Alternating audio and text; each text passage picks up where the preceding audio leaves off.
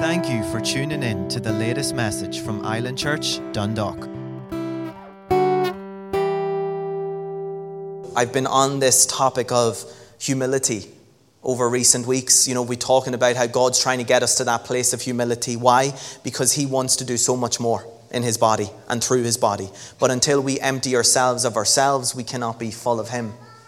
We need to get rid of ourselves so we can shine forth Jesus, just like He's been sharing with us and speaking to us this morning. Thank you, Lord. So I believe this is the direction that He wants us to go. And He's been revealing these things to me and how we need to get back to having the purest form of humility. So I've been looking at what is true biblical humility, right? Because there's a difference. There's a very strong, prevalent, false sense of humility in the body of Christ today. And it's not this true humility. It's not the purest form of humility that the Lord is desiring for us to get to, right? And if we don't humble ourselves to the point of complete surrender, we're limiting Him to what He can do in us and through us. And I was thinking about this in James 1:17. Every good and perfect gift comes down from God. And I want to position myself where He can bring forth His will through me. Isn't that God's desire for man, church? His desire for man is that His life is manifested through us. That is His desire. He's written us into the story, and there are aspects of His will that He wants to implement, right? So we need to learn to get out of the way more, and this will open the door for His power, His life, His glory to shine through us. So, we've looked at humility, we've looked at the Lord Jesus and how He is the perfect example, how He made Himself of no reputation. He came to do what only He could do, to take our place. I mean, He had everything. He stripped Himself of everything so He could come and put on flesh and take our place. That's humility. That is humility. And then we looked at, how a disciple, we should all be desiring to be disciples, followers of Jesus. That's what we're called to do.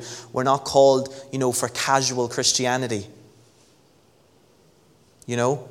I don't want to be a casual Christian. Do you? I want to be a disciple, a true follower of Jesus Christ. And that's going to require a death to self so we can live for Him. It's about giving up our lives so we can live for His life, and His life can be manifested through us. So this is what it's all about, right? Humility is not focusing on what you are, and it's not focusing on what you're not.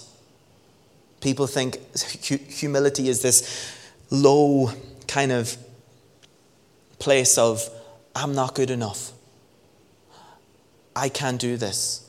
That's false humility, because we're called to be bold. We're called to be people of conviction, of character. We're not going to be able to do what we're called to do if we're not. We're not called to be, looking down at ourselves all the time. We're called to be looking to Jesus. And that's it. Looking to Jesus, right? So humility is not focusing on what you are, and it's not focusing on what you're not. It's focusing on who God is, full stop. Humility is eyes to Jesus. That's it. Eyes to Jesus. And my desire is that the Lord can do through us everything that He desires without any hindrances from us. That is my heart, church.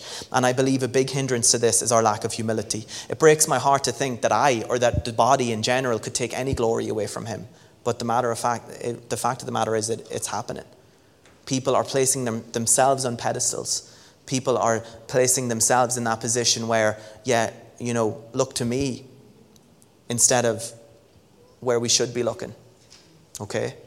Man is not here to be glorified or revered. Never revere man or glorify man. Glorify Jesus every day. And only Jesus.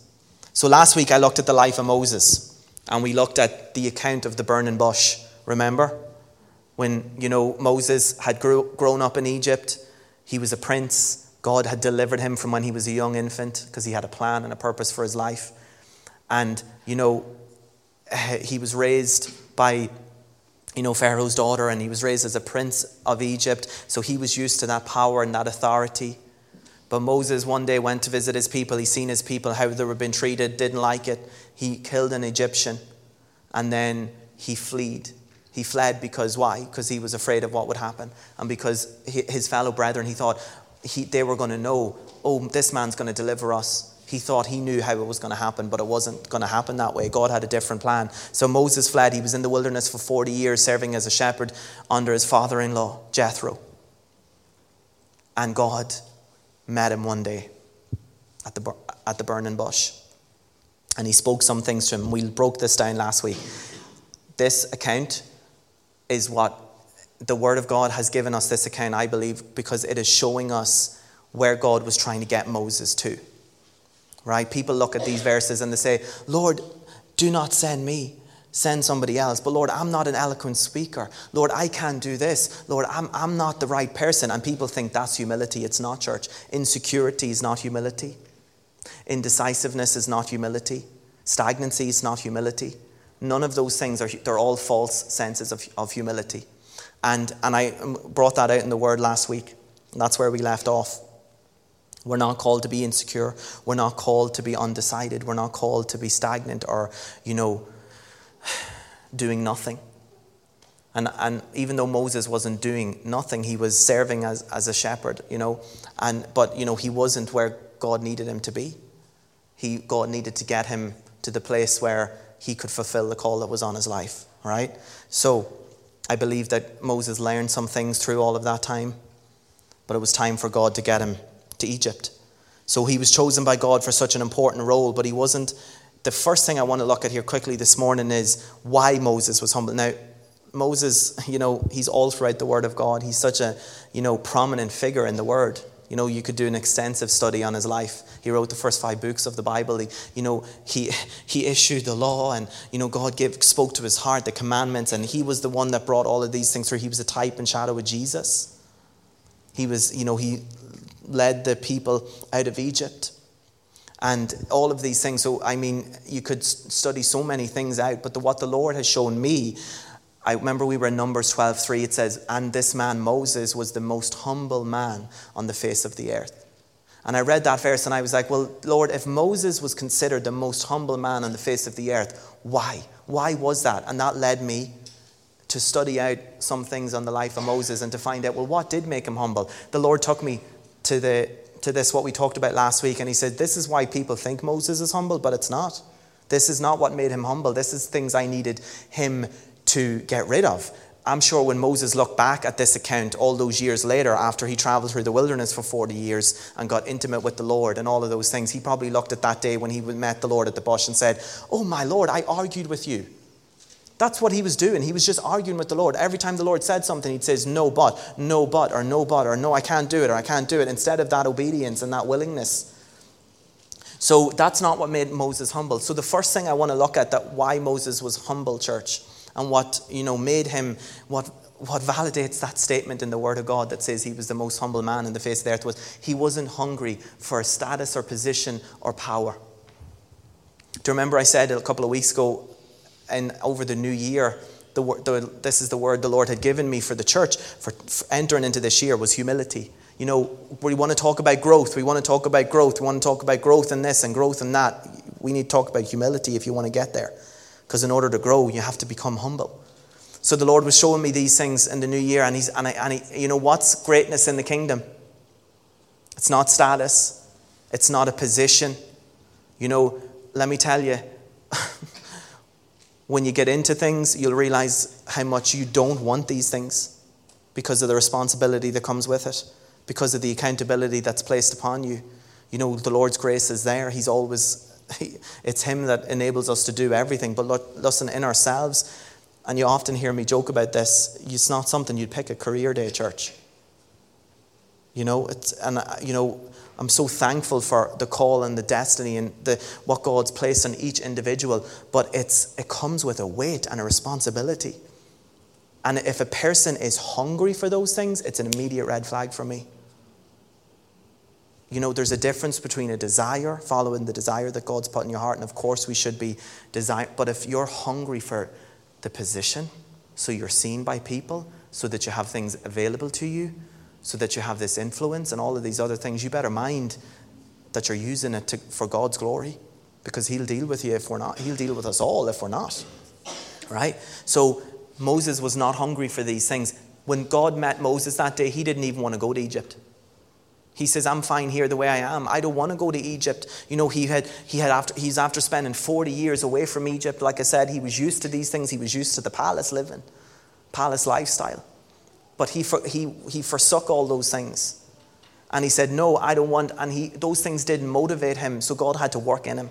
God had to deal with him to get him to a place to go back to Egypt and do what he was calling him to do. So Moses wasn't. This is one of the true reasons why Moses was humble. Right? He was happy being a nobody in the desert. Right? He grew up around these things, but it didn't motivate him. And a humble heart, church, this is important, is one who desires to serve more than anything else. Humility, you need to learn to serve, no matter what that looks like. You see, sometimes we have this picture of, oh, I'll serve in that place, in this place, and the other place, because we're all serving, essentially, no matter what we're doing. But we don't want to serve in particular places. We don't want to clean the toilet. We don't want to, put out the bins and, you don't want to do these things. You don't want to serve. You don't want to, deal with kids or, pour the tea or stand at the door and say hello and anything. And this is just stuff that we're talking about in the body of Christ in church. People don't want to do these things. They want, they want to be people that's hungry for these things. They want the position, and it's not healthy. It's not from God, right? So God has to teach us humility. He has to teach us servanthood before we can ever take on positions. And Moses was the leader of his people, but he was also the greatest servant to his people. That's why he was there. They gave him every reason to give up on them. Let me tell you, they complained and they murmured and they griped for 40 years. Moses was, he performed, but with the help of God, with the grace of God, all these signs and wonders. And then the parting of the Red Sea and all of these things, and, water from a rock and, manna from heaven and, meat and all of these things supernaturally given, and miracle after miracle after miracle after miracle. And they so quickly forgot. And then they blamed Moses. So not only were they gripers and complainers, but they were blaming Moses because they said, you took us out of here to die. You delivered us out of Egypt so we could die here in the wilderness. I mean, Moses must have had a lot of patience, church, let me tell you. So he was faithful to them. They blamed him countless times. He was there. He interceded for them. This is how we start to see how, he's a type of Jesus. He was interceding for them continually, even when they were in complete rebellion towards God.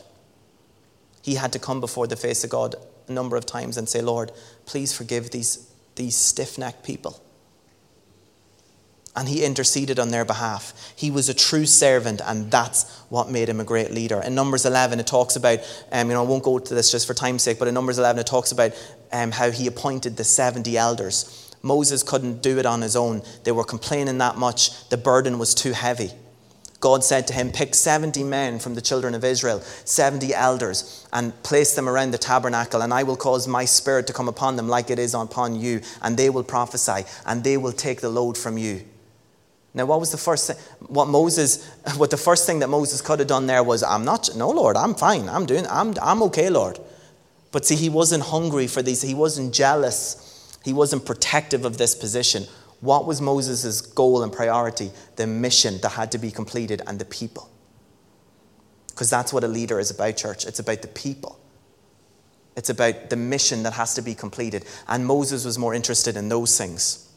He wasn't focused on the glory. He was focused on the needs of the people and the mission they needed to complete. And from verse 26 to 30, we can see that after these things happened in Numbers 11, after they started to prophesy, the Bible says, and they never did again, but it says 2 people remained in the camp and continued to prophesy. And Joshua seen it, and he went to Moses and said, forbid them from doing these things.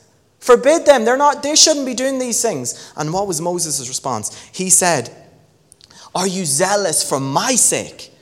Oh, that all the Lord's people would be prophets, and that the Lord would put his spirit upon all of them. That was his desire. He wasn't trying to keep these things for himself. And that's why Moses was so humble.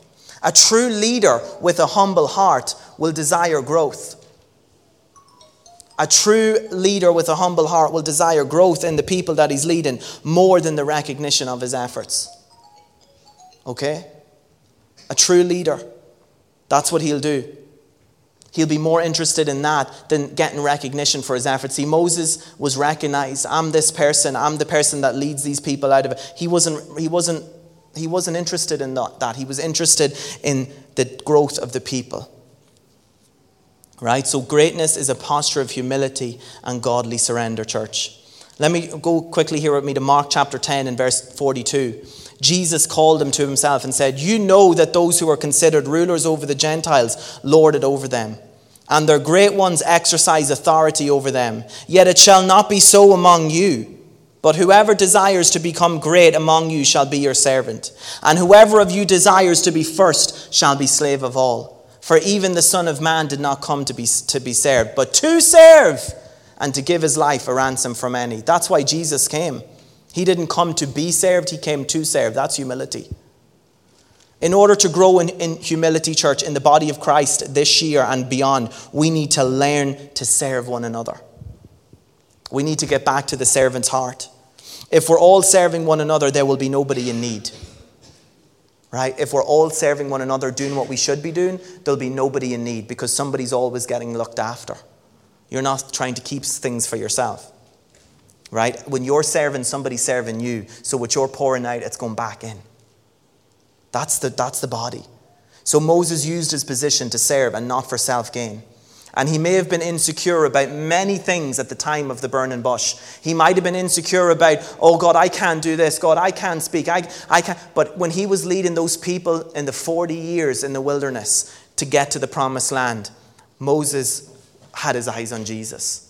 And he wasn't insecure in himself. He was humble and he was surrendered unto God. And God was dealing with him over these things. He was obedient and he was a faithful servant. And I want to show you something here really quickly in Numbers 27, just to show you as well how Moses' heart was for the mission. It was for the people. Is your heart for the mission? Let me tell you, what's more important to you? The mission being completed or the mission being completed through you?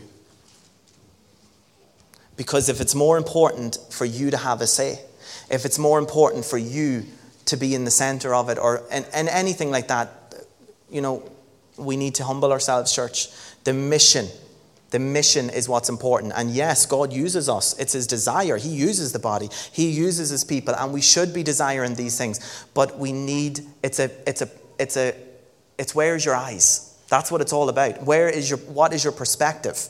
What are you looking for? Are you looking for the recognition of the completion of the mission? Are you looking for the recognition of your efforts? Or are you looking for growth in the body? Are you looking for what you can do for one another?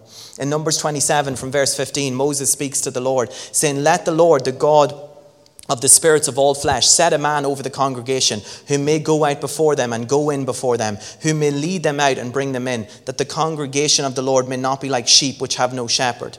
So what was happening here this was right after God told Moses, you're not going to be leading them into the promised land. You're going to be taking them to the edge. And then, because of your disobedience, because God told him to speak to the rock and he didn't, he struck it. Right? He disobeyed the word of God and he said, you're not going to enter into the promised land. Church, let me tell you, there's consequences of disobedience.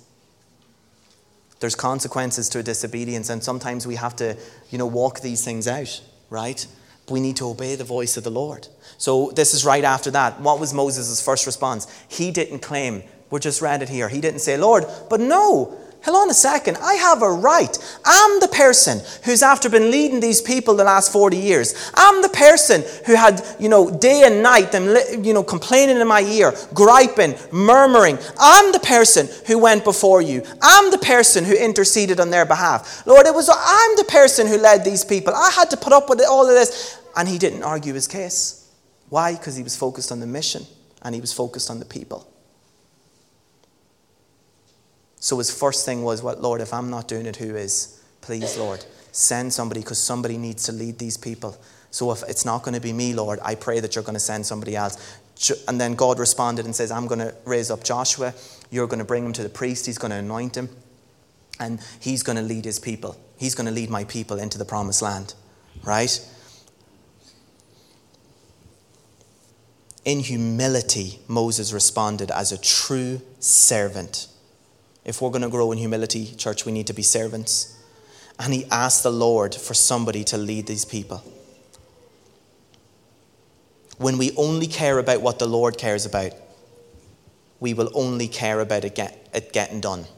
When we only care about what the Lord cares about, we'll only care about it getting done, whether that's through us or not. Okay, Lord, your will be done, not mine. I want your will to be done. I want this person, Lord, to encounter you. And maybe it's somebody that you've invested so much time into. Maybe it's somebody that you've invested so much energy and so much of what's on the inside of you into. But maybe it's a time where God is bringing them somewhere and he's saying, you need to step off now.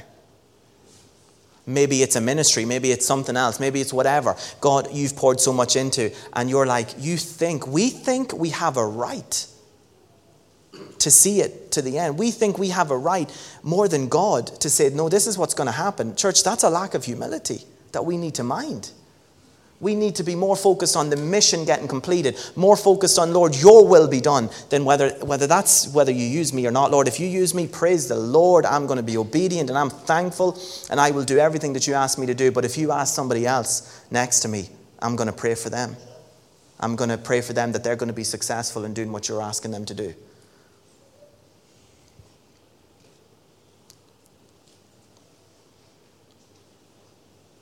The picture of Moses' humility when he was raising up Joshua, because in Deuteronomy chapter 31, I love this. It's verse 7 to 8. He says, then Moses called Joshua and said to him in the sight of all Israel, in front of everybody, all the congregation, he said, be strong and of good courage, for you must go with this people to the land which the Lord has sworn to their fathers to give them.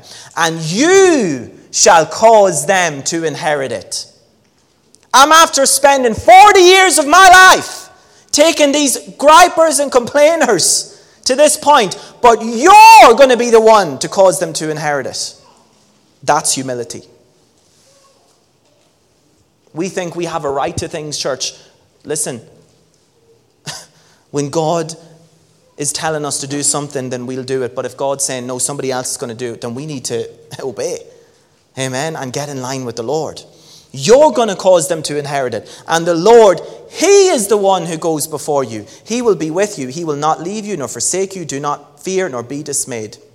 So he's given his successor, Joshua, wisdom. He's saying to him, be strong. You're going to need it. You're going to need strength. You're going to need courage. He's given him wisdom in the sight of all Israel. Notice how he gave all the glory back to God. This is something the Lord showed me. This is humility. Moses took all the glory back to God. This moment could have been a great moment for Moses. He was handing this over after all of his faithfulness. And I believe, he was recognized for these things. But, this could have been a moment of self-glory, exalting oneself. Moses said, I've taken them this past 40 years to this point. It's all about me. No, he didn't. He says, straight away, he was giving glory to God. He said, the Lord, he is the one who goes before you. I may have went before you up until this point, but I was going before you in the strength of the Lord.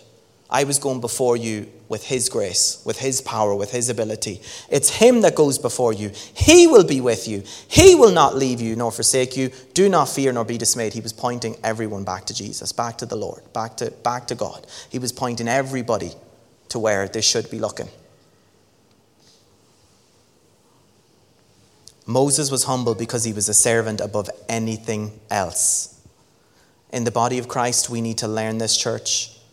I didn't come to be served, but to serve, was what Jesus said.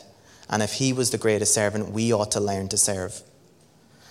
And another thing here that I believe why Moses was called the most humble person to have ever lived, was because he lived with an unshakable conviction in what God said. When God spoke to him, he obeyed. He wouldn't have got to where he did with these people if he didn't. This is another aspect of true humility that Moses displayed. He accepted God's word and he obeyed it. Did Moses always get it right? No, because we can see that. He disobeyed God and there was a consequence. But his heart posture was towards obeying God. Why? Because he was intimate with him. Throughout all those years of leading these people, he was forever before the face of the Lord. Went up onto the mountain, came down. He was used to being in the glory of God. He was intimate with the Lord. And this led him to obeying God, having his heart set towards obeying God. And this produced many wonderful things through his life, signs and wonders. Remember the Red Sea? Very popular story here, the parting of the Red Sea. And as I read this the other day, this required such obedience. Now, can you imagine this moment? You're responsible for all of these people, and he comes up to this obstacle that's standing in his way. Church, what the Lord showed me was it didn't necessarily happen like we perceive from the Sunday school stories. If you read this account properly, the sea didn't just completely part from start to finish and they could see the end. The Bible says that he told Moses to do something, a simple instruction, and this is where the obedience needs to come in. He said, raise your rod and lift your hand up over the sea. And there might have been no sign of it whatsoever before this, and Moses had to obey. Right? So he lifted up his rod, he stretched forth his hand, and it says that the Lord caused an east wind to push back the sea. And it was been pushed back all through the night as they traveled. So every step that they took, it required faith. Every step that they took, every step Moses took, he was coming and he was coming. And he was coming and he says, Lord, there's 2 millions of people behind me. I'm believing you, Lord. I'm believing you, Lord. I'm believing you, Lord. And there's a wall of sea in front of him. But the Lord continued to blow that east wind. And then he gave Moses an instruction on the other side, stretch forth your hand and I'll cause it to come back on top of Pharaoh and his army. And we know how obedience. Isaiah 66, 1 and 2 says, thus says the Lord, heaven is my throne, the earth is my footstool. Where is the house that you will build me? And where is the place of my rest? For all those things my hand has made, and all those things exist, says the Lord. But on this one will I look. This is who God's looking upon, so we need to pay attention here, church. On him who is humble, or in some translations it says poor. It's not talking about poverty here, it's talking about humility. On those who is poor and of a contrite or repentant spirit, and who trembles at my word. That's that unshakable conviction, that unquestioning obedience to the word of God. That's true humility. That's who God's looking upon. You will find that this pure biblical humility goes hand in hand with this obedience to the word of God. This is who the Lord is looking for. Those who are humble, repentant, and completely surrendered to his word. Jesus said in Matthew 5 in the Beatitudes, he said, blessed are the poor in spirit, for theirs is the kingdom of heaven. Church, unless we recognized our impoverished state, we could never come to inherit the kingdom. You have to recognize your need, and then his grace is there. And it also is the same when you're continuing to walk with him. You have to recognize your need, and then his grace will be sufficient every single day. Every single day.